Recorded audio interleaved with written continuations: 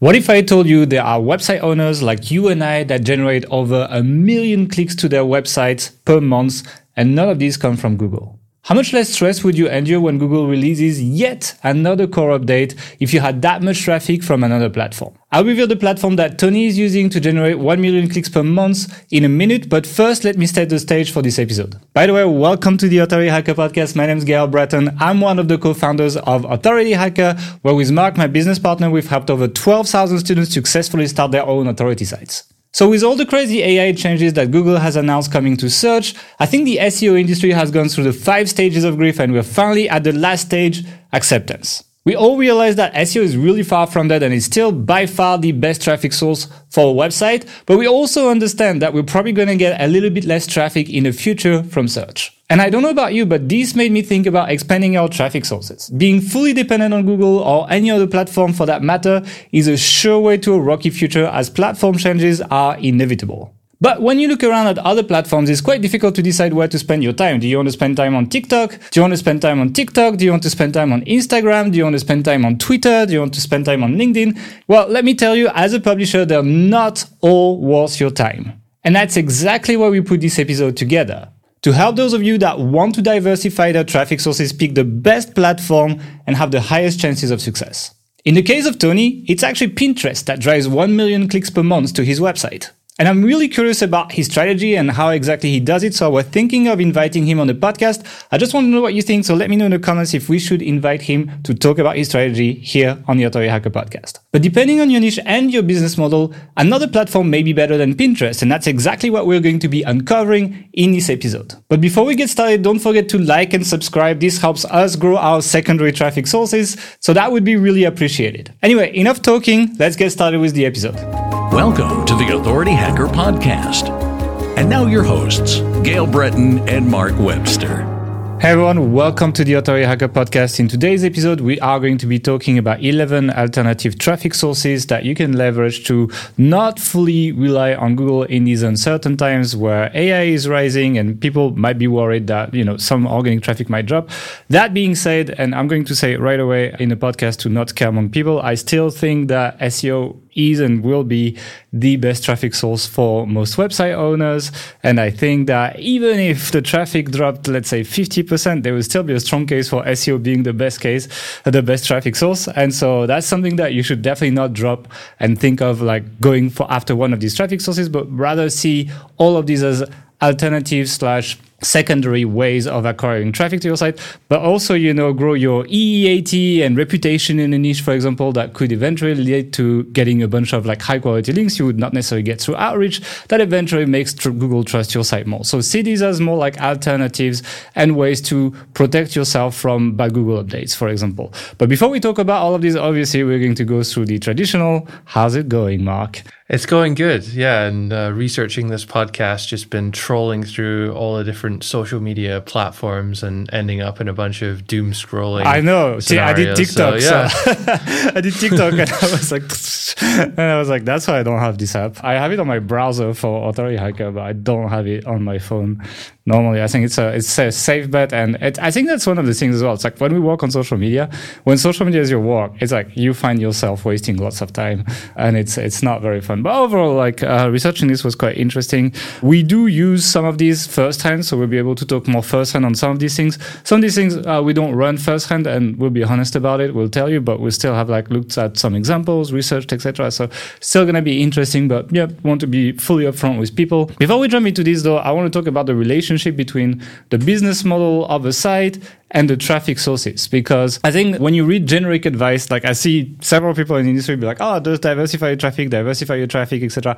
The truth is, it's not always a good idea. And it's the example is the traditional affiliate review site, right? You need buying intent behind your traffic. It's not just the visits on your site. It's you make money when someone clicks on one of your links, reads the content, clicks on one of the links, then buys, and then maybe you make money. And so if you just get random traffic that's doom scrolling on social media, for example, to a site like that, the chances of them randomly doom scrolling, clicking on your link, reading the content, saying, yes, I'm buying this based on that review, clicking and buying is so much lower than someone who intentionally searched on Google, like, best paintball protection, and then is going to a paintball game soon, clarified that to Google by typing this search, and then eventually lands on the site that matches exactly what they are looking for at this moment, clicks and buys. And so, for example, traditional review sites, you will see that there is some options to use some of these, but if you are just reviewing and nothing else, there's not going to be that many alternatives. And usually your best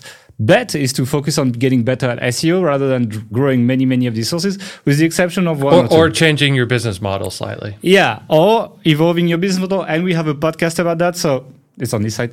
So you can click on the card here if you want to check out the podcast on that, where we talk about evolving the business model, which is going to open up new traffic sources and allow you to expand and essentially build a more stable business that doesn't just rely on ranking well on Google, like a lot of just only review sites are. So for example, if you run ads, it's a bit different because it's like you make money by people viewing your pages. So the only condition you have to these platforms is that they drive enough traffic to your site so it's viable. So some platforms don't drive much traffic, and we'll talk about that. Some platforms can drive good traffic and they are viable for ad sites. And that's why people who implement ads on their site quite often open up new traffic sources that become interesting to them. And a lot of people in the industry, for example, talk about Facebook pages recently, and we'll talk about this when we talk about Facebook. I have some rant about that, so we'll see about that. But yeah, that's basically it. And then when you have your own products, then you can run everything. You can run paid traffic because it's much easier to be profitable on paid traffic with your own products than it is with affiliates, for example, or ads. Pretty much impossible, very difficult. You can have affiliates that you only pay when they make you money, so you can really never lose money on that. And overall, one kind of like benefit of like having your own product is that because you have higher profit margins, you tend to have the money to pay people to run these other platforms. Whereas when you're like more of a solopreneur, affiliate, etc., while these sometimes may be a good idea, the resource constraints make it unviable. And so like that's one of the things that we recommend people evolve their business model all the way to having their own products so that they can actually do that, basically. That's really important because it's quite hard to manage 10 different platforms. Not simply a case of you make a blog post, put it on your site, and then repost that on all these other social pretty shit networks, to do right? that, yeah. You need to create content that's like specific for each one, and like the formats are all different. The culture of each one is very different, and what works on one is just not going to work on the other. So it's just a lot of work to do that. Yeah, and it's also like a mental rewiring. Let's just jump into the first platform because there's a bit of that in there. And the first platform is basically YouTube. So I think it's the GOAT of social media for me. It's like if there was a S tier to F tier of social platforms, I would say YouTube's probably the GOAT. Not necessarily because it drives the most traffic. So like as an ad site, I probably wouldn't bother too much. Although you could just make videos and make revenue from AdSense and selling sponsorships maybe. Just because overall the amount of reach you have, like it's the second biggest search engine in the world. That is also featured in the first search engine in the world and the fourth search engine, which is Bing in the world. Third one, I think, is Amazon. It gives you an idea of like how much reach you can get by creating these YouTube videos, and it works very well. But as you raised, it's like creating content on YouTube is so different than creating content on Google. And I'm going to jump right away to the example because I think it's a perfect example of a site that does that. And that's security.org, right? So security.org, probably one of the last remaining VPN sites that kind of like ranks quite well for VPN queries and all these things. According to Ahrefs, they have 1.5 million organic traffic. I don't know how much I trust Ahrefs numbers these days, but it's still a site that gets a good amount of traffic. And then you check them on YouTube. They have made a fair attempt at YouTube, and they have 572 views on their latest YouTube video. And that's a little sad. That's pretty bad. Why? Because they create content like they create SEO content. The last YouTube video that they have, actually, let me open it because I don't have it right now. It's digital security tools, right? So it's like, first of all, they didn't put how many tools. Like the way they do their title is like very, like it's an SEO keyword. And then it's like, so it's like the click-through rate's pretty bad. The thumbnail is pretty decent, but again, they really missed the number here. It's like the easy win here. 9 digital security tool, or like, scare people. Like if it's security, it's like, oh my God, don't get your data stolen or something like this. And they haven't got into that, but also in the structure of their content. For example, they talk about VPN at the beginning, and the first section, that's like a minute, is what is a VPN? And it's like, exactly what you would do in an SEO article. You would define these things because you need to match that search intent and you need to hit all these things. But on a YouTube video, people are like, fuck, I already know, like NordVPN is already sponsoring all the videos. Of course I know what is a VPN. Every time I open a YouTube video, I'm reminded of that. And that's why people drop. This kind of reminds me of almost like what we did in the early days. Like you just use YouTube as video hosting, a platform to host videos that are going to go in your article. So that's probably why they're mentioning what is a VPN at the start of that. Yeah, but if it's already on the page, why do you need it in the video? Like the video should complement what's on the page, not repeat it. Even if you're using it that way, it doesn't work. I think they're much better off making an engaging video embedded in an SEO article, which is what we're going for on Authority Hacker right now, for example. We're kind of going for a mix where we make videos that are optimized for the platform, but embed them into blog posts that are optimized for SEO so that we can increase our time on page while at the same time do quite decently on the platform itself, right? So I thought this example was perfect because it shows the fallacy that a lot of site owners have when they start on YouTube and why they fail for a lot of people. Now, I've said a lot of great things about YouTube, and it's very strong, for example, if you want to show EEAT as well, because you usually tend to have the product or something like this. You can build an email list very easily with YouTube. Actually, I think it would be released at this point, like my YouTube video on automating AI has lead magnets built in, etc., and call to actions, etc. And it hasn't been released yet, but I'm expecting it will do quite okay in terms of opt-ins. And it's like you really have the opportunity to grow a real following. Like, you know, on the site when you rank, you know, people click, they read your content, they click on the affiliate link or whatever, and they forget about you, and they don't care unless they opt into your email list. But on YouTube, people actually will follow you, etc. That will increase, for example, your brand searches. That, you know, is a really strong indicator to Google that actually people care about your brand and so on. So really, really powerful. But with all these great things comes great pain. And that is all the downside of running YouTube, which there are a lot. The first one is it's very competitive. A lot of people have identified it's probably the best platform to be on social.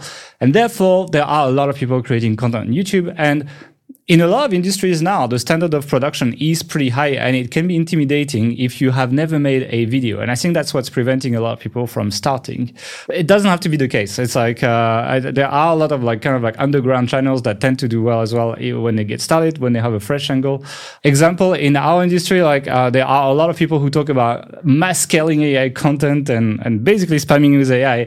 I don't like it, but I see the views they're making on YouTube, like income stream surfer, etc., stuff like that. They're doing really well, and it's like it shows they have zero production value. Sometimes the videos are barely edited, etc. Still, quite often, very often, they beat our views most of the time, really. And so, like that shows that you can come into fairly competitive niche and actually do quite okay, provided you have a fresh angle. So I think that's not something that should scare you, but it can be intimidating when you get started. The second is that you need to get out there. It's like when you write a blog post, you can just like not shave like I do when I do the podcast.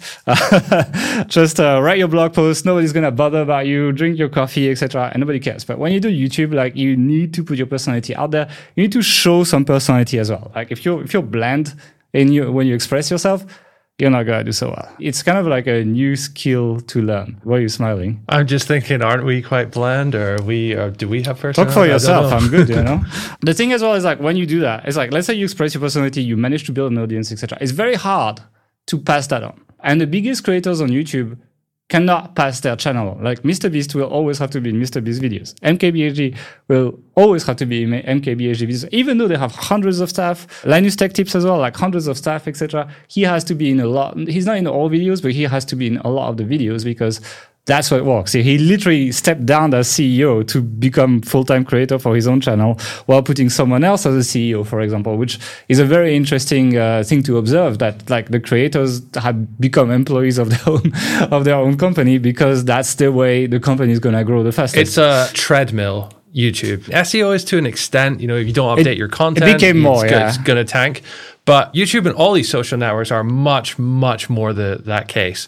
And if you're not constantly producing new content regularly, then you just fall apart, you know? And if you try and get other people to come and do it, it doesn't work. Like guy Ray William Johnson many years ago, he's kind of back now, but yeah, I mean, like big mistake there. There's another channel, Legal Eagle as well, so a couple million subscribers, tried to do the same, and I'm not sure if they're still trying, but you just notice straight away that engagement goes way down when you do it. Yeah, it's you have to stay there. Like it's like now we're starting to do YouTube videos. I know I'm gonna have to do this forever. Basically, it's true. Like I mean, it's like until we stop doing that. Like I know I'm gonna have to do that, and kind of like preparing myself to handle that. The other part that is quite intimidating with YouTube is it's intimidating technically. Creating good quality videos requires handling a professional camera. Literally before this podcast, Mark could literally not start a recording on the camera. Sony's fault, not mine, but yeah. But they're all shit, they're pretty difficult to use, to be honest. And it's like after that, you have done that, you actually need to edit the files, and editing is definitely...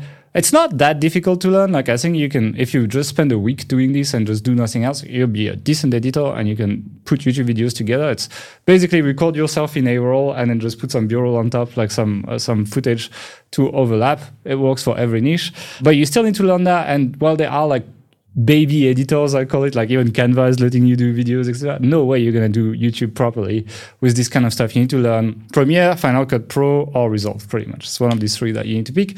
Resolve is free. So it's not really a money thing, but you need to learn a professional video editing tool, which can take a little bit of time.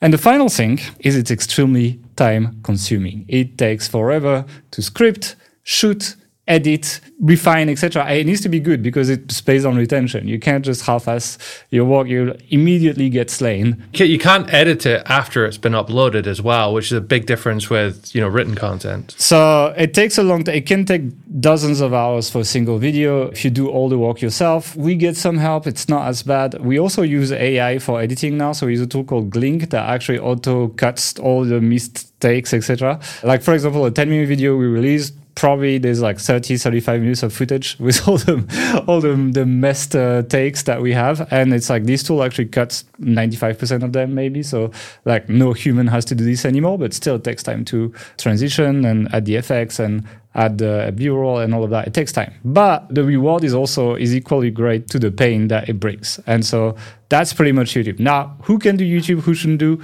I think review sites can definitely do YouTube. People have a pretty decent click-through rate on affiliate links on YouTube. And it's something that like now you can put the cards, like, I mentioned the card for the podcast. Let's pop an affiliate link now if someone's watching in our team so people can see. And then you can put it in your description. You can pin the first comment as well and put affiliate links there as well. So you have lots of places where you can get people to click, and people like watching product reviews. Like it is a good format. Unboxing, product reviews, etc. Like Unbox Therapy is massive, NKVHD is massive, like all the tech YouTubers are massive, but even non-tech YouTubers can do really, really, really well, provided you get hands-on with the product. The one thing as well is because YouTube gets a deeper connection, like when you talk to people, it's just deeper than reading a piece of content, and you develop like signals of trust, right? People decide to trust you or not based on how well shaven you are or something like this, That's really important, I would say, because it's quite often when we're at a conference, someone will come up to us and be like, oh, I've watched every episode of your podcast. And I didn't read a single blog post. I mean, that as well. But, if someone's watching you for whatever, 300 odd hours or something, they're really going to get to know you, and they trust you. Importantly, trust you. Yeah. And, they're much more likely to kind of buy from you and be engaged in that side of business as well. Yeah. So it's definitely like per person, you'll get a higher conversion rate just because of the trust factor, basically. So yeah, you can drive decent traffic, enough traffic to make good money from affiliate. Like it's not tons and tons of traffic, but enough to convert people. You can reach lots of new people quite easily with the recommendation engine, it's all arguably easier to reach people earlier than with Google, where it takes a long time, for example. You can add affiliate links to the community tab as well. So if there's a promo or something, you can do that. And you can transfer your best affiliate offers into sponsors of your channel for extra revenue. So that's actually a bonus. For ad sites, I would say no, don't do it. Unless you really want to make money from AdSense, but like you make so much more money from the ads on your site that I would say it's just much more scalable. I would not bother with YouTube. I would just embed other people's videos on from YouTube if I did that. One thing I forgot for the review sites is you can embed your videos on your post and increase time on page and engagement, and you can take one more spot on Google as well. So it's really quite good.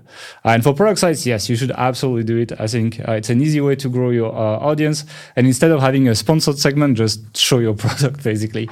Linus Tech Tips does that a lot as well. Like they sell, clothing and merch and everything. And yeah, exactly. And they just put so much sponsors in their videos. I mean, Mr. Beast now as well. Like, you watch any video, there's like, I don't know how many chocolate ads and burger ads, etc. you can have in a video, but they do quite a few, you know. So it's really a way to grow engagement, reach a lot of people. And a lot of people tend to buy your stuff just because they like you, like even if they don't really need a screwdriver or a chocolate bar. That works better in like B2C niches where they sell a lot of products like a cardless wallet that fits your cards. I disagree. I think if we I've seen sold these ones a lot. I think if we sold fun t-shirts related to SEO, people would buy them, for example. Yeah, but you kind of need that critical mass of audience. Yeah, you it wouldn't be million worth it subscribers. For a small channel like ours, no, it's not worth it. It's not worth the effort. Good idea. But people would buy them. The people who follow would buy. So yeah, that's pretty much YouTube for me. The one thing is like, how do you do this? Step one, forget SEO keywords, focus on engagement, create stuff that people talk about. So go on, like, for example, the subreddits of your niche, check what people talk about on Twitter, check what kind of posts people react to on Facebook, etc. Create content around that, or if there any news around this, do something like this so that you can get, like, the recommendation engine is much more important than the keywords. The only time when you want to create kind of like keyword focused content is when you have a page with lots of organic traffic and you want to put that video on that page. Like, then it may be worth doing this. But then that's the second step. Embed your content on your high traffic pages on SEO. So people who watch the video from your site will actually start seeing your videos recommended to them on YouTube if they're logged in. So it's a way to leverage your SEO traffic and improve your SEO traffic by increasing engagement on page. So you kind of get a nice relationship there. That's what Kevin did when he started, actually. Kevin Espiritu. And then we really like using the email list to boost the views early when we post a video. So like, when this podcast is going to be posted, within an hour, you'll receive an email where we tell you, hey, we have a new podcast, go check it out, and we'll link you directly to YouTube. The goal is to boost the initial views and engagement so that YouTube gets these metrics and decides how much they want to promote it to people who don't subscribe to us. And you basically leverage the referral engine with your email list. And on a lot of social sites like that, you can use your email list and your SEO traffic to basically get an unfair advantage. And you will get a massive advantage compared to someone starting without an audience. So if you have a site already, it's much faster to grow your YouTube channel than if you don't. So that's pretty much it. You can jump on the next one if you want. Okay, the next one is Facebook, one of the older, certainly in this list, social networks. It has, I just looked this up, around 3 billion active daily users, which is a pretty significant percentage of the people on this planet. Now, being one of the older platforms, it's tried to do a lot of things to stay relevant. So it's copied a lot of features that Snapchat and TikTok and all these other tools have. So when I was preparing this, with YouTube, it's like, hey, you make videos, you post them, great.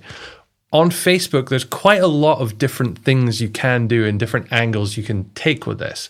So for example, you have your Facebook page where you supposedly post updates about what you and your business have been doing, and then you get lots of people to view them, although maybe not so much anymore because they seem to be somewhat killing. Don't say that. It's not true anymore. It's changed recently, and that's why all the niche site owners are investing into it. So the recommendation engine on Facebook now is pushing a lot of like random posts. Go and scroll your feed on mobile and you will see how much stuff that you don't like is being pushed in your face. So they're trying to kind of like TikTok the feed, and AI recommend stuff.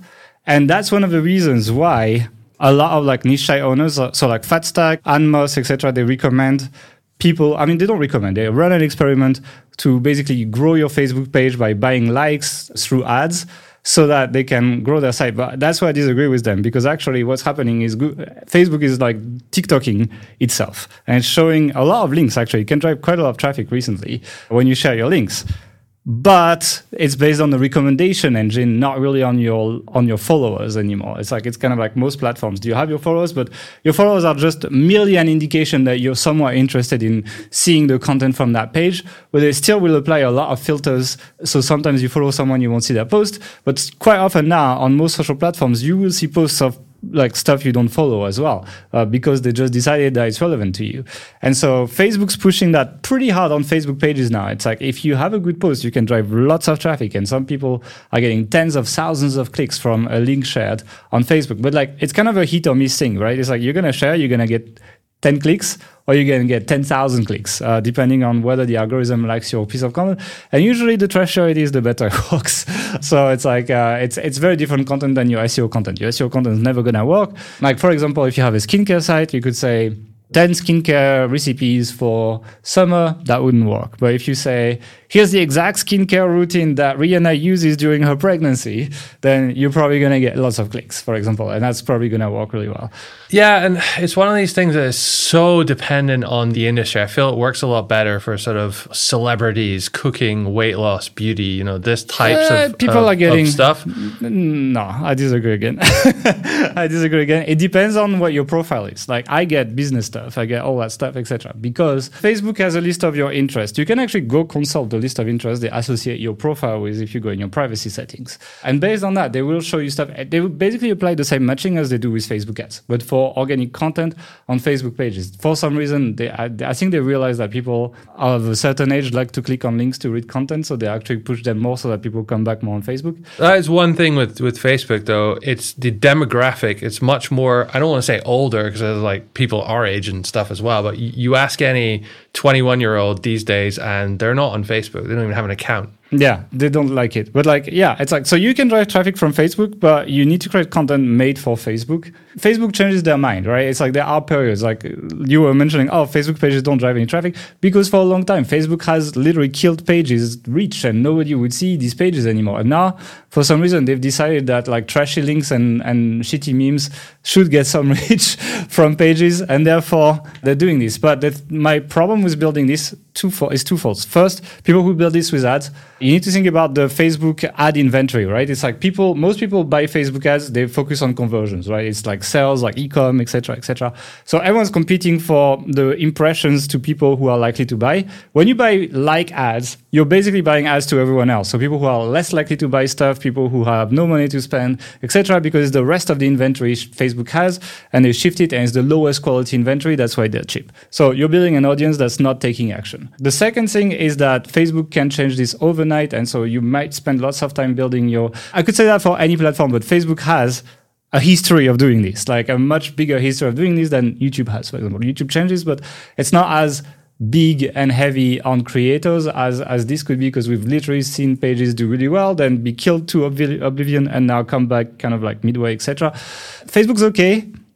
And if you have an older audience, I think it can be good, especially if you run Facebook ads and you have a product site, because you grow your likes through that, through your ads. So we have quite a few likes and Instagram follows through ads. And it's like, yeah, we can, if I share something, we get a few hundred clicks.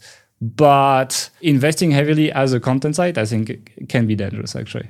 There's another side to Facebook as well that we haven't talked about, which is the kind of groups, community side of things as well. And I would split that into two categories. There's for your existing customers, audience, like in Authority Hacker, we have the Authority Site System Mastermind Group and the Authority Hacker Pro community in there for our customers.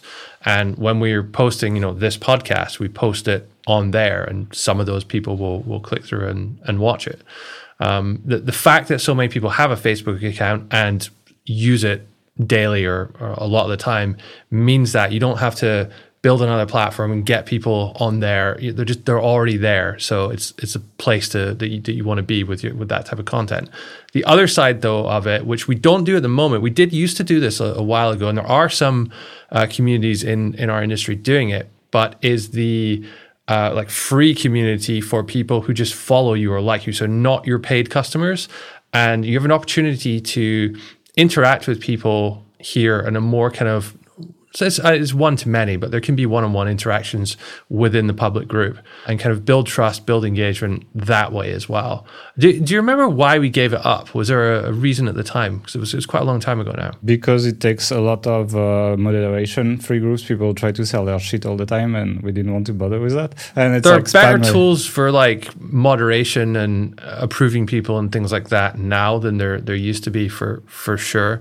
But looking at some of the bigger groups out there, ClickFunnels has like 300,000 people in their group, and they use it, obviously to heavily promote ClickFunnels and what you can do. And there's some interaction and stuff there as well.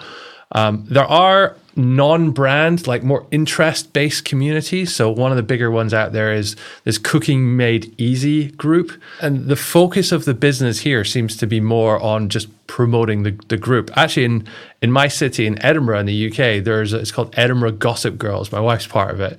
It's a women community for women in Edinburgh. And like the owner of it has, that Facebook group is the business. There's ads and like sponsored stuff she sells on there as well. And really, they haven't branched out anywhere beyond that, just because of people are interested in it, and people that age are interested in and using it a lot. So, it can be an entire business, a group. You can build an email list as well. Like a lot of people, when you join the group, you can ask questions. And a lot of people like ask the email and they just put you in like a MailChimp or something like this. And then they just send promo emails. ClickFunnels does that when you apply to join their group. And, the Facebook, to be fair, have added more features to help creators like do things like that directly or indirectly. So it's gotten a little bit better. So if you're doing any kind of meetup or conference or in-person event, then you can have a Facebook event and everyone who's going will click and like it and they can interact with each other. You can then not only hype it up to sell tickets, but you can promote the other things that your company does. And I've seen this done quite effectively during the pandemic a lot, when people couldn't do in-person events. So we're doing kind of global online events, essentially webinars, and kind of promoting things that way as well. And it, did all right through Facebook. I think you use Facebook to grow community, like you use the search engine. People discover you and then you just capture people. And the webinars are strong for converting, plus capturing the emails, etc. Yeah, it's a great list builder. And I think the idea of creating a generic community around your niche can be a strong way to start kind of like building a real audience, not just people who pass by your site as well. Which and overall, it's also a trading tool, right? It's like you could be doing your outreach link building and be like, hey, I'll promote your stuff on my group with 50,000 people or something, and that's something that people will trade for. So it's an asset that can be quite easy. The only problem is, it still takes some moderation and some work to maintain a community, and you might need to kind of like contribute more when you start it.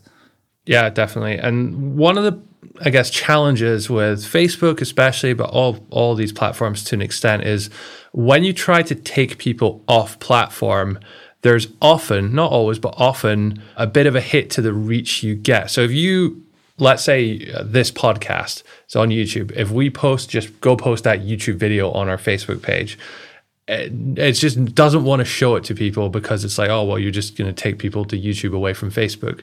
But if we post like something specific about it on Facebook, it will get more reach. So you have to be a little bit careful with sort of playing with that side of things as well. Yeah, we do Reels. Like native content on all platforms does way, way, way, way, way better than linking somewhere else. Like in general, platforms don't like people leaving. Yeah. Pinterest is maybe like, we'll get to that in a little bit later. It's maybe an example of one that's like, is a bit more open to that, and that's what's unique about it. But they did like Facebook, they did a lot of traffic, then they kind of killed it, then now they bring it back. It's a little like Facebook, but yeah. This kind of changing of what works and what you can do and what you can get out of it, it's a real problem for everything. You think we have it bad in SEO with all these Google updates and things like that. They move the goalposts on all these other platforms far more often and far more significantly. More drastically. Like look at the Reels and short videos, like taking so much space. And it's like lots of people were not creating videos and they had to learn a new content form if they wanted to maintain their reach. It's a lot of work, yeah.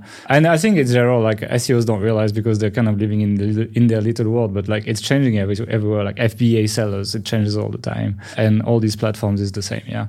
So overall, who should use Facebook? I think affiliate sites, I would not, for that intent thing that I mentioned. There's a really good example of this as well. So, you talked about security.org. So VPN Mentor, 1.5 million traffic, according to Ahrefs. I think they sold a while back for 150 million or something. As part of a package, not just this site. Affiliate site. One of the biggest affiliate sites out there, certainly. They have 11,000 likes on Facebook, which I think is less than us.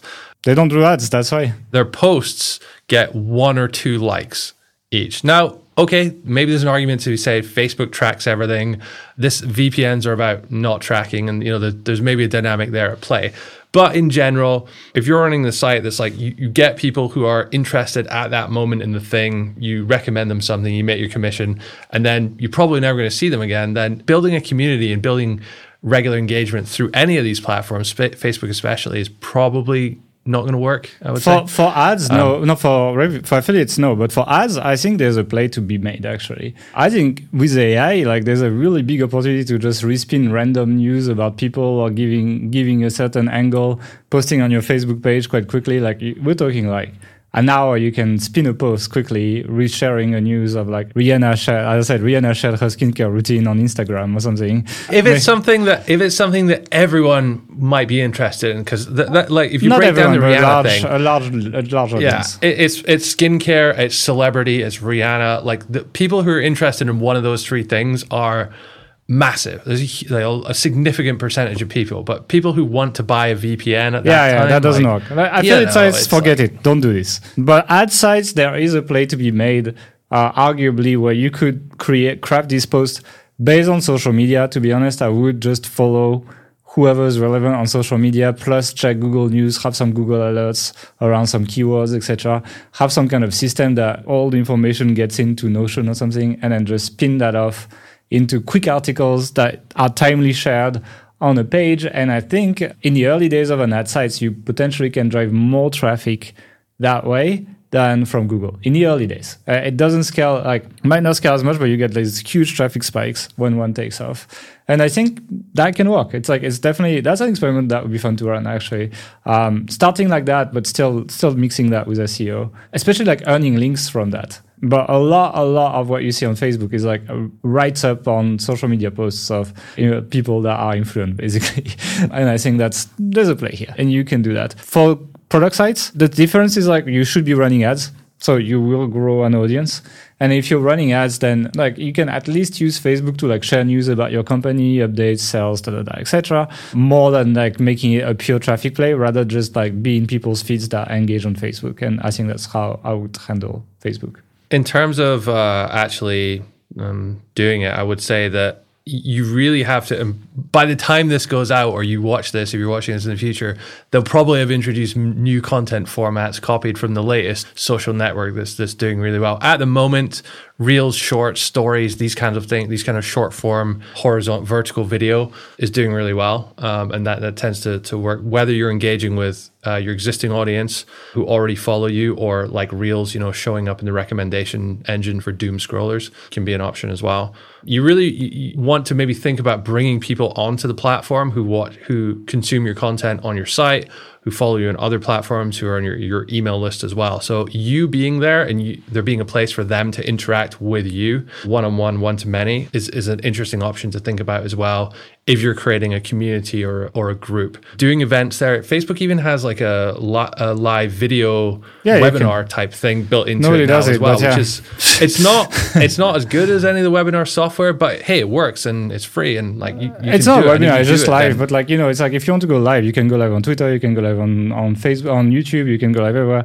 Most people just go live on YouTube at this point. Like very few people that want to sell something would do this on Facebook. You can post your videos on Facebook, right? There's a YouTube competitor, etc. But still, like the format on Facebook now is like the best formats are links and images, I would say. Reels don't do that well. They do worse than on Instagram, for example. It's kind of like a separate part of the network, so I wouldn't do that. But talking about short form video, let's jump on to the next one, and that's going to be one that is dominated by them, and that's TikTok. So that is the doom scrolling that I had to do for this episode, so rip my schedule. But TikTok is an interesting one, right? It's a really big network. There's 1 billion people using it already, like a third of Facebook that had more than a decade to grow it. So it's doing really well. And if you have a video that does well, you will reach lots of people. There's actually not as many creators on TikTok than there are on YouTube, for example, or than there are even on Instagram, etc. So you have a large audience on one side and you have fewer creators on the other. The problem is the audience. The audience is mostly young people. Most people above 35 are tend to not use TikTok very actively. Most people, I'm not saying if you're using... My wife's grandmother uses it. So, that just not everyone. But like, it's definitely a younger audience. It's also an audience with less money because they're younger. Therefore, they're harder to monetize. And there's no links in TikTok except in the bio. You cannot link almost anywhere. I think you might be able to link in the comments or something, but that's it. And on top of that, it's as tedious as YouTube-ish. Like the production quality per video is lower, much lower, but the volume of videos expected is much higher. And so when you add up these two things, together with very hungry people on the platform that want to grow fast and put lots of efforts into it, it can be quite challenging to grow there. So that's pretty much the downsides for it. Now, who should use this? I think affiliate sites don't bother, although I have an example of an affiliate site I'm going to share a little bit later. The only case I would do this as an affiliate personally would be if I'm building an email list. And then I would put my squeeze page link in the bio. And I would just, at the end of my videos, I'd be like, hey, check bio link for more. Just that, right? And it's like people would just go and click on that link, and land on the squeeze page, and then give me their email, and then I monetize them via email. That makes sense because you can only drive so much traffic from this platform. For ad sites, don't even bother. There's no traffic. There's no money as well. They don't pay people as much as on YouTube. So don't bother. And if you have a product site, well, if you are in these kind of like very visual niches, or if you're in information niches, that works really well. You can actually reach lots of people, get lots of engagement, and do quite well. We actually got affected by a TikTok campaign on Authority Hacker recently. You don't know that, Mark, but Louis Vuitton actually ran a TikTok campaign to promote their affiliate program. And what happened is there has been a massive surge of searches for the keyword Louis Vuitton affiliate program. You won't see it in any keyword tool. You won't see, it's going to be dying off by the time we use this podcast anyway. So it's fine. But like, it's just for the story. We have a page that does not target this keyword, but targets luxury affiliate programs that ranks decently for it. And we got something like 5 or 6x the traffic to that page in the past few weeks, just because of that TikTok campaign. So I just wanted to say that to show how, if you're a product owner, search traffic can be affected, and branded search traffic.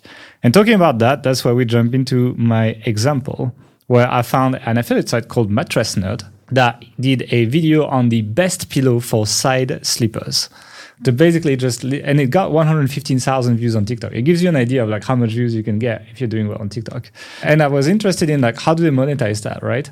And the way they monetize that is by manipulating search traffic as well. Their end call to action says, Google best pillows for side sleepers, Mattress Nerds. They put their brand in there, and click on the first result to go read our full report. That's basically the call to action. And what they're trying to do is they're trying to manipulate search with their target keyword in there and show Google their page is relevant through driving organic traffic. Now, I want to see how they rank for best pillow for side sleepers. And it's a very difficult keyword. And they're not that big of a site. I think that they are 60 or something. Like, they're not that big. They're a good site, but they're not that big.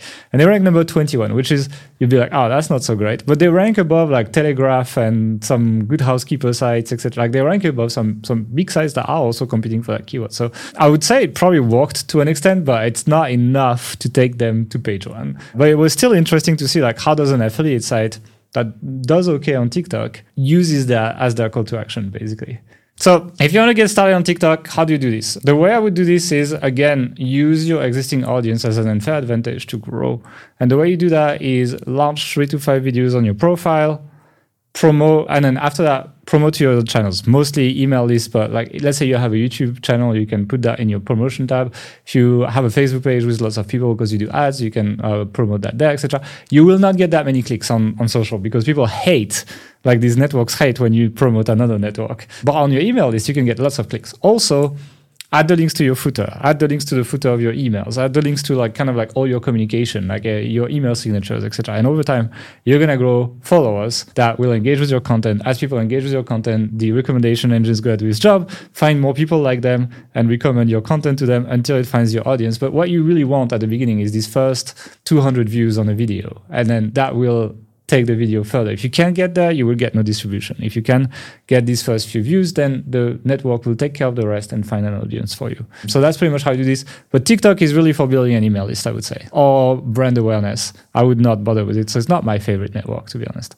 Yeah, I've seen a lot of people who have like health type products or beauty type products do really well with it. Something about the way videos are created that it feels more impartial when you're talking about your own product, because often you're using, like this third party, you won't believe what happens when da da da da, and it's like someone else's voice saying it. So yeah, these types of, and also the content formats, because the way it kind of repeats itself. I know other platforms are doing the same now, but they kind of, there's a lot of creative uses of that as like the video, the end of the video feeds into the start of it and creates this kind of engagement. Like people keep watching the video again, or you've probably seen these ones. You have to like pause the video at a certain point to see something. Yeah, they do it on purpose so that if you watch the video multiple times, it gives more distribution. It sends a signal, yeah. Exactly. Yeah. Also, they make it loop, right? So at the end of the video it loops with the beginning of the video, so you don't realize it's looping. So you're watching 1.5 times the video, something. By the time you realize it's the same thing. And that also gets more distribution. So lots of tricks to do on TikTok. But really, it's a platform that's quite self-contained. Like it drives very little traffic. They actually have something called TikTok Shopping that they're releasing that will have pretty much a built-in affiliate program. They're kind of like going after e-com, and it will have a built-in affiliate program for creators, etc. Let's see how it goes. It seems to like it's invite only, etc. You can apply, but it's not so easy now. I don't think a lot of people buy from TikTok yet, but it's going to be interesting to observe how it goes, because a lot of people, for example, like this Amazon influencer program, which allows you to do the same thing. So there's definitely something happening in this area of like video creation for products, and TikTok is going to be part of it. Let's talk about something a bit more serious, which is LinkedIn. This is, I think, good because it's very business friendly, not just creator friendly. And it's also one of these ones where most businesses, most companies are not banning employees from going on LinkedIn at work, though they'll block TikTok on everyone has a phone these days for it, but like it's more open, let's say, at a corporate level. Also, I find that organic reach isn't as stingy it's pretty good, as it is on some other platforms.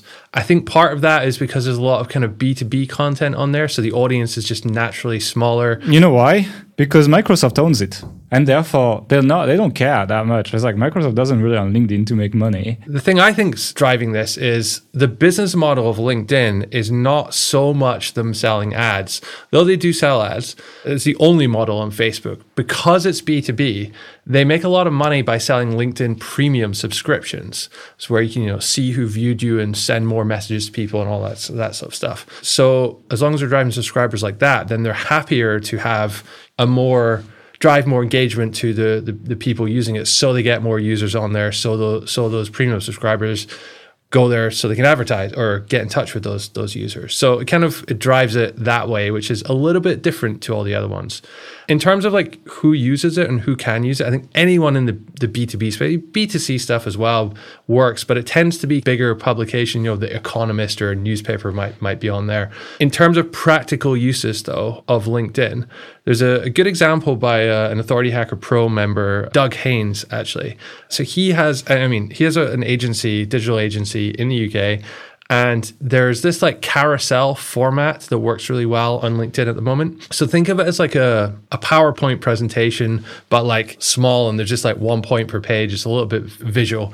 They do this with ads as well, but it works well on just organic content. You have a 25 slide carousel on the opportunity for digital marketing with pets or something like that, and put that out there. And, with a couple thousand subscribers, you might get, a few dozen people liking it. You might get 100 or so people watching it. But if your product the value of a customer is tens of thousands of dollars, as it is with many agencies, you only need 1 or 2 people here, 1 or 2 leads from these to suddenly for it to be worthwhile.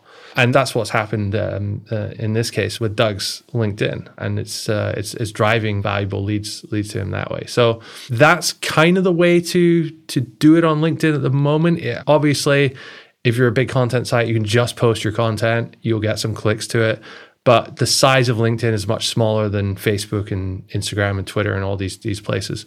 There's another hack on LinkedIn. The raw numbers. So you can actually write full blog posts on LinkedIn. You know that. It's like if you're a creator, you have this option to write full blog posts. These 4 blog posts can be indexed in Google. You know what that means? It means you get to post on a DR 90-something site if you want. And it happened a few times. It's like sometimes they rank well. It's not as strong as you would imagine, but you can rank well for some stuff. And I've seen several people kind of like parasite SEO on LinkedIn. I don't know if they've changed it because I haven't seen as many recently, but I've definitely for a while seen blog posts on LinkedIn sometimes compete with us, etc. And it was a bit of a pain in the ass. But there is an option to post these things. Otherwise, like you get to use it a bit like Medium. So you make kind of like a shorter version of your article. Very easy to do with AI. And you can put a call to action to the main article, for example. So you post natively, therefore you get distribution. And then you just like do referral traffic at the end or even at the beginning if you want. And again, AI can do these things very quickly. And I would recommend everyone who has a niche that applies to LinkedIn to look at this. And even a niche like VPN, etc., you can definitely spin it for LinkedIn. So it's like you can go a little bit wider than just like pure business stuff.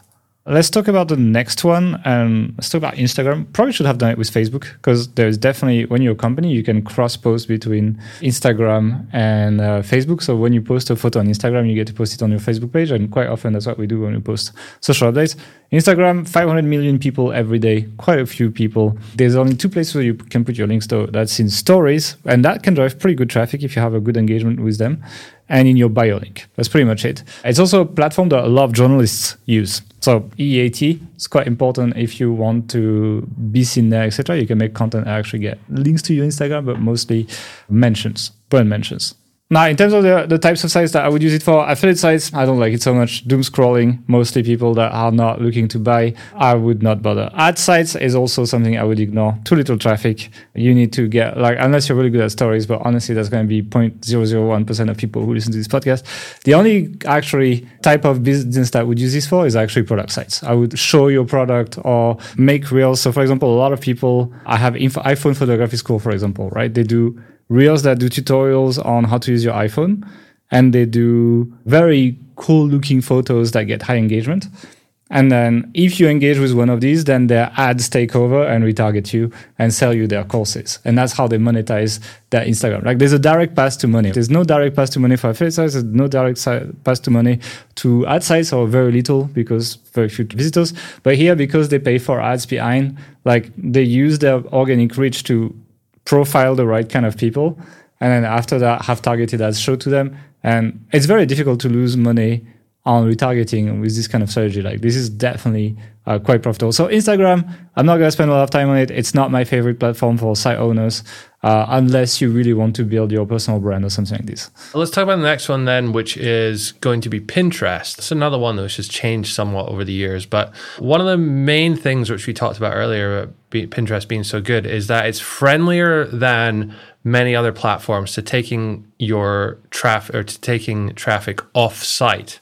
Every pin that you have can have links to your site or to the blog post that it came from, and it doesn't seem to too negatively affect engagement and how that gets distributed. One of the other things that's really interesting about Pinterest is that around 75% of the audience is female. So if your niche targets women more than men, then certainly a place that you might want to consider looking at to generate extra traffic. It's very sort of B2C. Consumer niches work very well in here. Anything to do with sort of lifestyle, interior design. Like I use Pinterest a lot. If you want to do up the bathroom, you go there to get ideas and kind of get inspiration for things. So it's very much like it can be very much like a discovery platform for like, what are the options for things I can do here? So you may be a little bit earlier in the buying journey for whatever it is, rather than, looking for a review of XYZ bathroom fixture or whatever it might be. So things like fashion, cooking, apparel also work really well. It's just having a look through some of the larger Pinterest celebrities, or the Pinterest rich list, I think as the blog post described it as. And there's this woman, Oh Joy, who has about 15 million followers on there. But interestingly, only gets about 4.1 million views per month off of that. Now, I found that fascinating because she has amazing, like many boards. She works with Target and has like her own line of products in there and stuff as well. And all of her photos look amazing. It's great. Now, I then compared that to Kevin from Epic Gardening. And he uses Pinterest mostly to post video content. And he only has 82,000 followers. So 15 million, 82,000. But he gets 5 million monthly views, according to Pinterest, versus 4.1 million views for Oh Joyce, seemingly one of the biggest people on Pinterest. So, there's obviously something in there about posting video content versus image content. I don't know whether it's a Pinterest specific thing or just in 2023 and beyond, people with smartphones and Pinterest data got a page of the book from TikTok as well. I think they also pushed it hard when TikTok got big. But I think they're scaling that back a little bit. Like people who I've seen the chatter online is like people scale that back a little bit and they start to get more traffic again to their site because obviously videos don't drive as much traffic. So a lot of people dropped Pinterest as a traffic source because it wasn't nearly as much traffic as it was initially. And now it seems to be coming back. So it's like all the rage now is like Facebook pages and Pinterest as the best alternative sources for site owners. And you can still create like classic pins, etc. And they do a bit better now. But still video is part of Pinterest now. And also shopping. Like there's a lot of like these shopping buttons that site owners can put in there, etc. So it's almost better when you own an e-com than if you're an affiliate. And I think that's something to say as well. It's like as an affiliate, again, you're part of doom scrolling. Intent is not super high. It's a bit higher than it would be on other platforms. Like people tend to go to Pinterest to shop and they know that there are shopping options and they're used to that. So it's like, it's probably like better. And if you are selling like furniture or something like this, maybe I think you could do okay with the right photos. But ad sites can definitely drive lots of traffic if they have lots of images. A lot of people are definitely running Pinterest plus ads and doing quite well with Mediavine and AdStrive. And people who have e-coms, they also do really quite well. The people who tend to not do well is kind of like info niches. It's a bit harder to represent visually. For a lot of these things, I guess you could do infographics, etc. But I don't see these do as well as like beautiful photos on Pinterest. So I guess that's the one niche that I would probably avoid there. So let's talk about Twitter. So Twitter, I definitely have more first-hand experience talking about this one. So I'm reading my notes. I'm reading the first drawback and it says Elon Musk, On Twitter, whether you subscribe or not to Elon Musk, you see his tweets everywhere, basically. It's just like now it's kind of ridiculous. It's basically the guy just bought this as his personal platform to reach people. It's like Donald Trump is jealous, I think. But anyway, why is it good? You can reach lots of people quickly. Again, has a really strong recommendation engine. You don't need... Follow account doesn't matter. Probably let's just open that up. Follow account doesn't matter on most of these platforms. Most of these platforms have strong recommendation engines, and it's what drives the platform, not what like following is more of a legacy feature for most of these anymore, and rather an indication that you're interested in that person's content. But most of the time, if you really push content on these platforms, your views or like people viewing your content will not be your followers. And that's something that you shouldn't worry too much about it. And Twitter is definitely one of them, right? It's like when I do, like I've had tweets getting like hundreds of thousands of views with tens of thousands of subscribers because of the recommendation engine. So like if you build something that hits with people, like it works and you will get lots of reach and people will discover you. And it's really quite cool. Like people getting to know what you do, provided you do something that adds value, is not just a generic affiliate site, it might be interesting. And for me, it opened up a lot of opportunities for like networking with people, business partnerships, things like that. And it's like, if you think past just getting your little click on your affiliate link, it can be quite powerful and you can get, sponsors, for example, things like that works quite well. What I love about Twitter is its low effort content creation. It's just text and images at best. I mean, you can do videos, but you don't have to, it's like definitely, I like to use it as a way to test engagement content ideas. So for example, we said YouTube videos are a lot of work, right? It's really difficult to create a YouTube video. It takes a long time, etc. But you could make a very, very basic version of something you're going to share in your YouTube video in a Twitter thread. And that's going to take you 20 minutes. A couple of screenshots or a couple of photos and some text. And you can quickly see whether people engage with this or not. And and I like to use this as a way to test content ideas. Like I'll test like 3, 4, 5 ideas, see what engages best and make a video about that, for example. And that ensures a higher hit rate on your higher effort content creation. For me, that's kind of the role of Twitter. It's just like throw shit at the wall and see what works because it's low effort. And one thing as well that's cool is like good tweets can be recycled on other platforms. So if you check our Instagram account, I've put sometimes like screenshots of my tweet, talk about being narcissistic, and it tends to be our higher engagement posts actually. Like these work quite well, and you can post these screenshots on Facebook, on LinkedIn, etc. So there's a lot of recycling that can be happening here. So it's like if you combine, even if your reach on Twitter is not the best, if you combine that and take your higher engagement stuff and put it on the other platforms, like that's because it's low effort, it's a very good time spent per person reached. I would say that. The big downside of Twitter on top of Elon Musk is that link sharing is heavily punished. So it's very hard to drive traffic to anything on Twitter. Usually, if I share the podcast, for example, I'll put like the first tweet without a link, and my goal is to get that tweet to do well and put a second tweet under it with the link. And so like, because I know if I just put a link in the first tweet, there's no way anyone's going to see this. And I tend to get more clicks doing this than actually sharing a link into it. That gives you an idea of like how heavily punished links are. So it's very difficult. So it's good to test. It's good to, and it's kind of like an open chat to people. Like a lot of brands use this as like a support channel, for example. Like it's just a way to interact with people. But as a platform to drive traffic, I think it's pretty terrible. So don't use it as a content idea generator. Use it as a way to engage. Use it as a way to network in your DMs, etc. Do not use it to drive traffic. So it's really for the people who care about their niche, like people who are more than just trying to drive a bit of traffic and making quick conversions. People who want to establish themselves as someone. Everyone important is on Twitter, even with the change of ownership, etc. Everyone important is on Twitter, and it allows you to openly talk to anyone. That's the only platform that lets you do that. Like you don't have to follow each other to tweet at someone, for example. Yeah, you can network. So if you want to grow on Twitter, what do? Step 1, engage with big accounts in your industry. Just drop useful comments, add value on top of what they're saying, something like this. Because the comment section under a big tweet is where you're going to get more traffic than on your own profile when you get started. So like that's where you want to exist. People, if you drop something smart or interesting, people will follow you from there, engage with your stuff, start seeing your stuff. That's pretty much step 1. So like start stalking the big profile. And then the second thing is to produce only 2 to 4 high value tweets per week, but high value, I'm talking, not just like tweeting what you ate for lunch, 4 examples of high value tweets or Twitter thread. One is success story. So like, I've done this and I've lost 10 kilos, or I've used ChatGPT for this and I managed to do that. Or I've changed the drone I'm using for my video footage and look at the difference with like a before after. Like, lots of things you can do for any niche in there.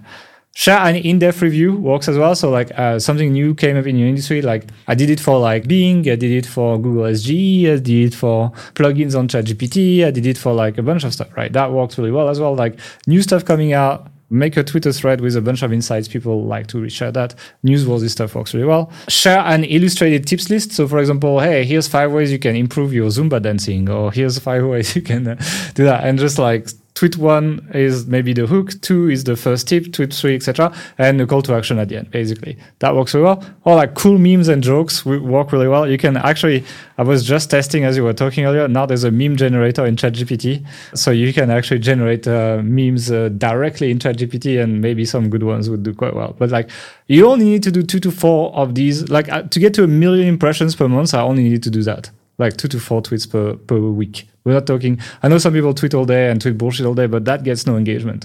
You're better off making a few that actually have some impact. That works out better. It's like, I'm not as active anymore because mostly of the traffic problem. I find it like, I prefer being on YouTube now, to be honest. It's more work, but it's more rich. It's more engagement, like people engage more. But I definitely want to go back on Twitter a bit more to get back to testing ideas, because I think that's what's going to make us do better on YouTube, basically. But overall, it's a pretty cool platform to network. And you get it's hard to explain the benefits you get from it, but it's a lot of like the benefits of knowing people in your industry, basically. It's a big networking element in that for sure. Let's talk about the next one, which is Reddit. And this is a really interesting one because I feel like it's one of these kind of legacy websites from back in the day when StumbleUpon and Dig and all these sites were kind of big. But Reddit seemed to be the one which stuck around. Unless it closes down soon because of the API changes, because apparently everyone's protesting there now. But I think it's super valuable because it's one of the few places where most people are pretty honest about what they think and feel, because people still hide behind usernames. Like it's not, you don't have your profile photo of you there like you do on YouTube or Facebook or Twitter or these other places. So you don't really know who you're interacting with a lot of the time. Some famous people obviously on there as well. But because of this, if someone has a particular view about a product or service, then they're much more likely to openly and honestly express it on Reddit than they are in the comments of YouTube or Facebook or Twitter or anywhere else where they can be easily identified as who they are. Now, this has pros and cons because you often, if you don't have such a good product, get a lot of people talking shit about you, deservedly or not. But if you are one of the best products in your industry and you offer really good value, and often as well, if you're a little bit more quirky or alternative, like less mainstream, then people on Reddit can often really get behind you. It has this sort of anti-commercial vibe to it as well. At most subreddits, there will be a super strict no self-promotion policy of any kind. So it's not just, oh, you have to write some value with it, but they'll be like, well, you just can't promote your own shit on here. Sometimes they let you. Like it really depends. Like some people starting on Reddit, they tend to be liked. I have an example. There's a YouTube channel called Girlfriend Reviews, where it's the girlfriend of a guy who reviews the game that her boyfriend plays. Very stupid, but it worked really well. And it all started on Reddit. It all started from them actually just sharing what they were doing on Reddit because they were Redditors first. And they were doing that. For apps as well, there's lots of apps started on Reddit where people are allowed to promote. Basically, if you're starting there, you're nobody, you haven't done anything, and they see you grow within the community, people tend to be okay with that. If you are established already, you're an evil corporation, and therefore you deserve to die. So you can kind of talk about your own stuff in a more roundabout way by, doing a case study of what worked for you or your kind of journey through things. Or what's quite popular in Reddit is this Ask Me Anything thing where a subreddit will host, it's not even like a celebrity, like the obituary writer in The Economist did one on Reddit once. It did really well. The main thing there is you need to get in touch with the people that control each subreddit. And, if you have some value to offer that, and they think it'll be a lot of people will be interested, then they might host that. And again, though, you have to be prepared for some pretty, I don't know, like harsh is the right word, but like direct, hard-hitting questions. Like people aren't going to fuck around and be like all cozy with you on Reddit. They'll ask you the difficult questions. So if you're cool with that, then it can be a great way to be transparent and offer value. And I think the way to promote your business, though, how do you promote your business? How do you drive traffic? The way you do that is you can, on your profile, you can make a post that does not belong to a subreddit that you can pin on top, right? In that post, you can say anything and be promotional. That's okay, as long as it's not posted to a community. And the way you do that is you pin that post with, I would propose like a lead magnet. I would say someone who builds an email list. Probably it's good to do that. Pin your lead magnet on top. Then go and make valuable posts on these different communities without any promo, nothing.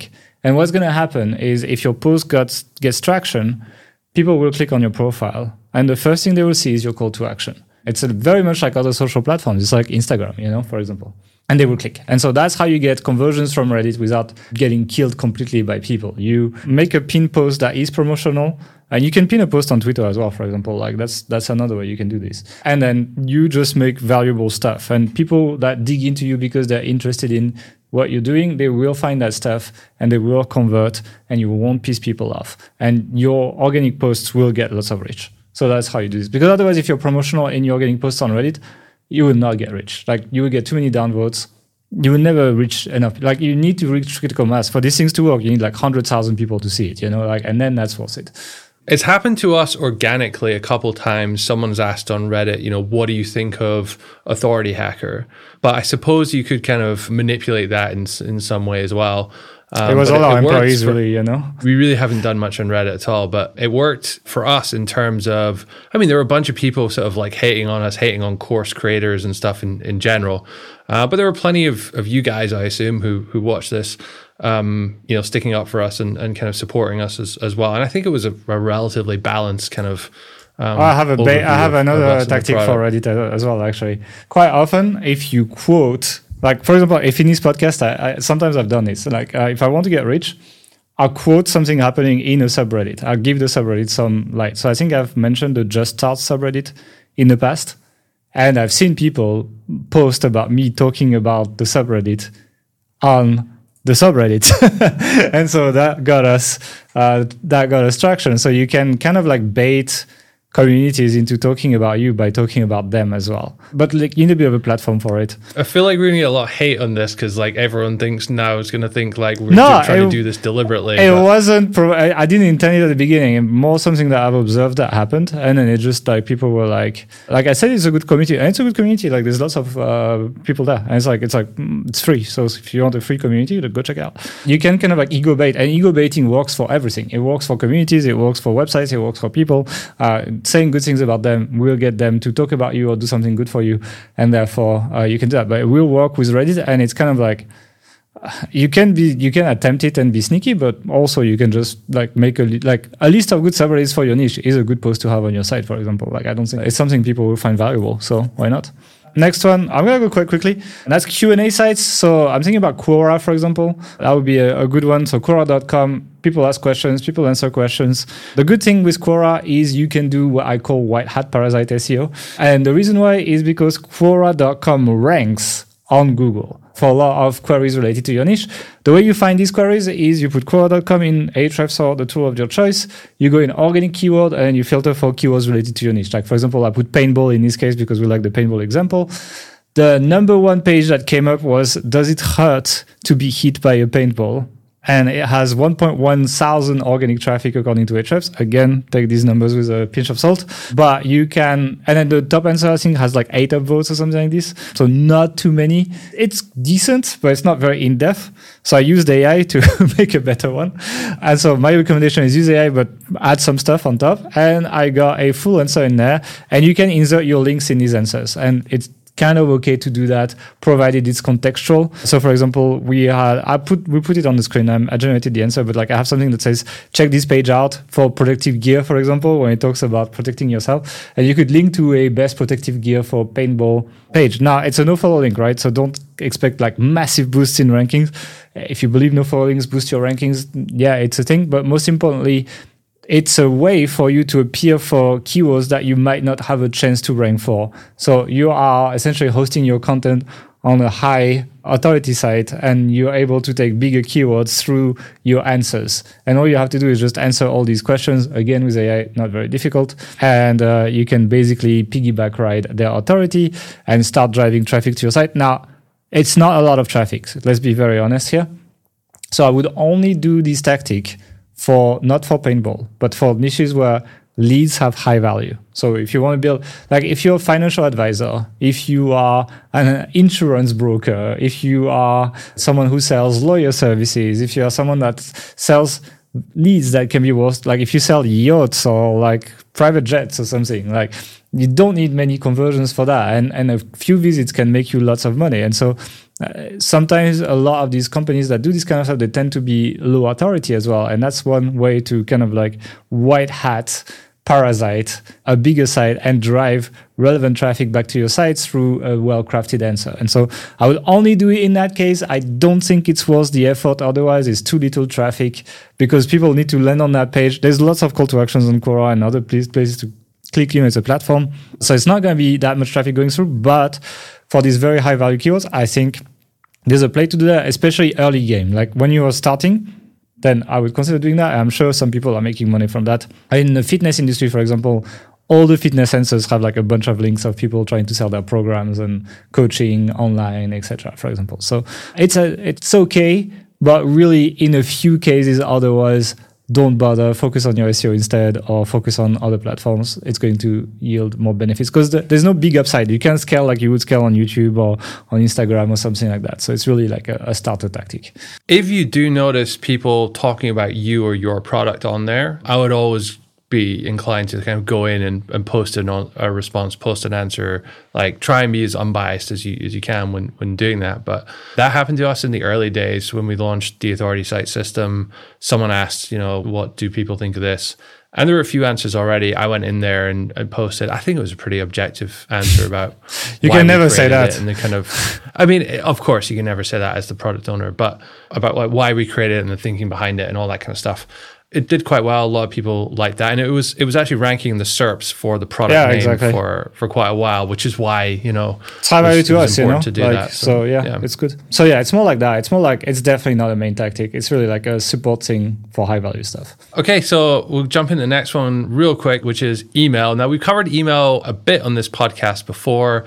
We'll link to that here. We just did an episode about building your email list recently. We've done them before about running an email list as well. But basically, it's different to everything else because you have 100% control of the content. And while you are still fighting for attention, and there's many people sending emails to people's inbox, you're not dealing with these kind of constantly changing rules, and the goalposts of the platform aren't moving all the time. So it's because it's relatively fixed, means that you can actually scale it and scale doing the same thing for years and years and years and get really good results. Whenever a business is valued, if they have a big email list, it tends to be disproportionately more valuable than if they have lots of followers on Instagram or any of these networks, because the value per email subscriber is higher because they've expressly said, hey, I'm interested in your products, and have accepted you sending things into their inbox for months, years, weeks, repeatedly.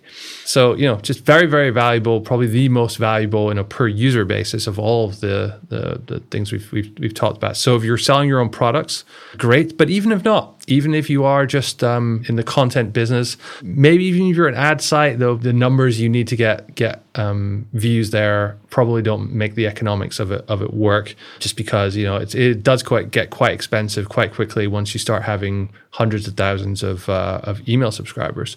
Certainly, there are many affiliate sites where there is some kind of like repeat business or community where people are interested in coming back for more of the same. So bad example of that would be VPN, which we talked about earlier. People come, they buy the product, and they don't really need to know what the latest VPNs are because they're all pretty much the same. But if you're into golf or paintball, then you probably play that a lot. So you want to know what the latest tools or tactics or techniques or strategies are for that sport. So you're more likely to want to come back.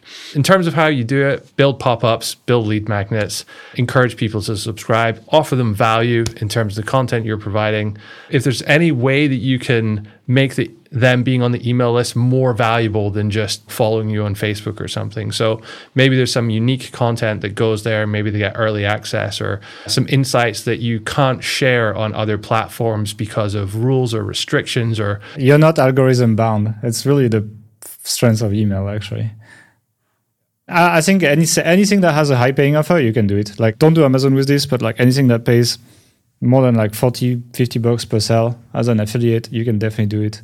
Ad sites, I don't like it. I prefer the idea of building a social following. Now, I'd rather be on Pinterest, for example, than be on email list. It's too much admin.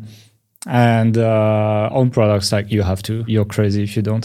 So yeah, that's pretty much it. Last one is going to be retargeting. So retargeting is basically when you interact with a business either on any social platform and or on their site, and you see their ads. They follow you everywhere. You keep seeing the ad until you buy or until you tell them to fuck off. And it works really well because these ad platforms, they have so much information about you. They really know who's likely to buy, who's not likely to buy. They know how much money you make. They know where you live. They know the kind of internet connection you have. They know your laptop model. They know all of that. And based on all this data, they can tell whether you're the kind of person that buys this product or not, because they also have the conversion data of all the other people who bought this product, because the advertiser is using ads. So overall, you can use retargeting in two cases. Main case is if you have your own products. As I said earlier, I don't think we've ever lost money on retargeting, and it's very difficult. It works every time, basically. Or two, if you are running an email list or maybe with high-paying affiliate offers, but high-paying affiliate offers, I'd rather capture the email and then sell to people after.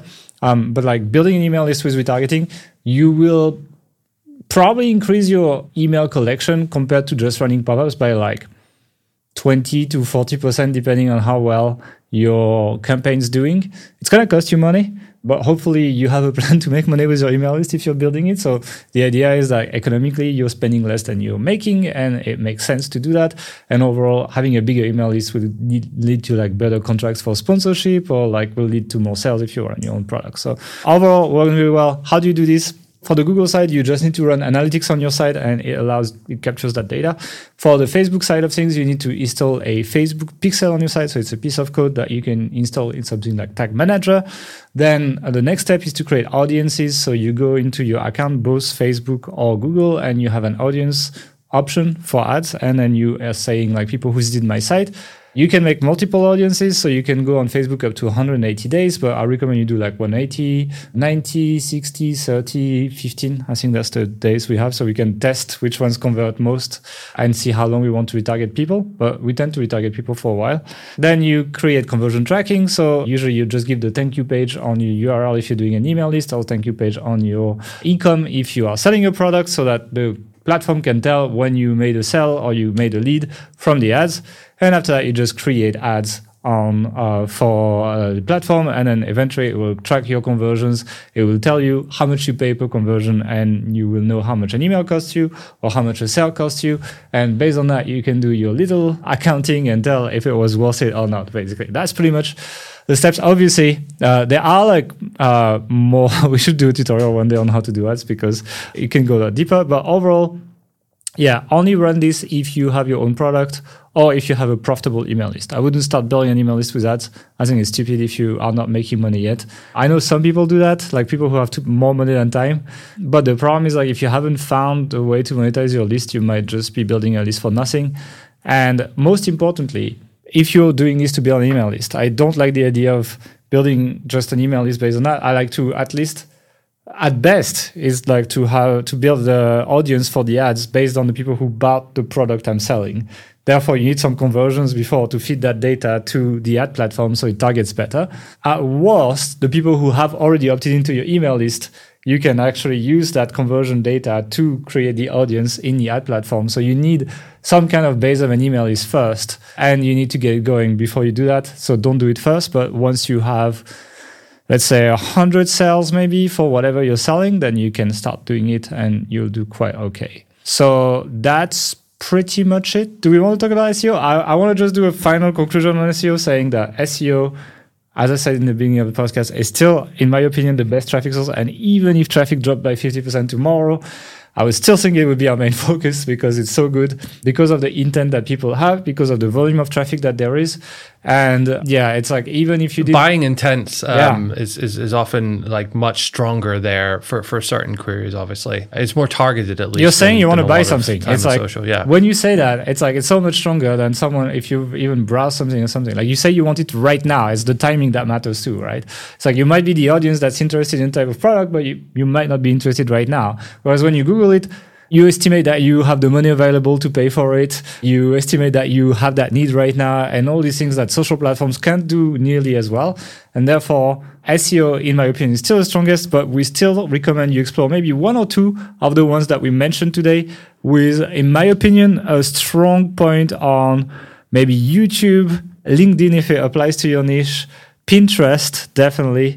And Facebook is a decent traffic driver these days. So that would be my top 4. Which one are your favorite? So I think it really depends on the type of business you are. I think you have to be careful with things like YouTube, because you're locking yourself into a kind of lifetime agreement to create content there. Otherwise, it just cuts it all off. So, I wouldn't be so quick to just jump into it, especially if it's, early days of your business or your website. The other ones which you can utilize your free content to then repurpose for these other platforms with a bit of extra work and customization and tweaks. I think, Twitter, obviously, when you have ideas, you test them out there. You use that as the basis for then deciding what you want to make short videos from. That's like kind of all the rage right now. So Instagram, TikTok, YouTube, Shorts to an extent, you could argue as well, Facebook as well. But then, it's like, well, if you're on Facebook with these videos, then we might as well do the page and do this as well. If you're on YouTube, you might as well do the longer That's why you end up doing a bit so of everything eventually, yeah. Exactly. It's a bit of it's like the thin end of a wedge. There's more like the networks you focus on. And then the ones that are just kind of like backup recycling You're the present content. Yeah, no, you just recycle. Yeah. Like we're not really pushing Instagram very hard, but we're just recycling tweets on it, for example, things like that. Like, so it's like, it's more like that. And I think overall, like, just having your brand present on all these things is just like a fair brand signal. It's like, I don't think it's going to prevent you from being killed by core updates if the rest of your site is trash. But I think that these are the kind of things that Google wants to be, to see, to interact with people, create some content there and act like a normal brand would. And it's really about these 80/20s. It's really about using AI. Actually, go and check my video on AI automation, because I talk about automatically creating social updates for your content on your site, for example. And it does a pretty good job. I talk about automatically creating your newsletters and all of that. It does a really good job. The newsletter I made in this video, I was quite shocked at how good it was, actually. And so, yeah, go check that video. The other side, forgot. And yeah, but anyway, this podcast has been pretty long, so I think we're going to wrap it up now. Thank you, everyone, for joining. Don't forget to subscribe, like, and we will see you next week with something that on YouTube is going to be a video. See you.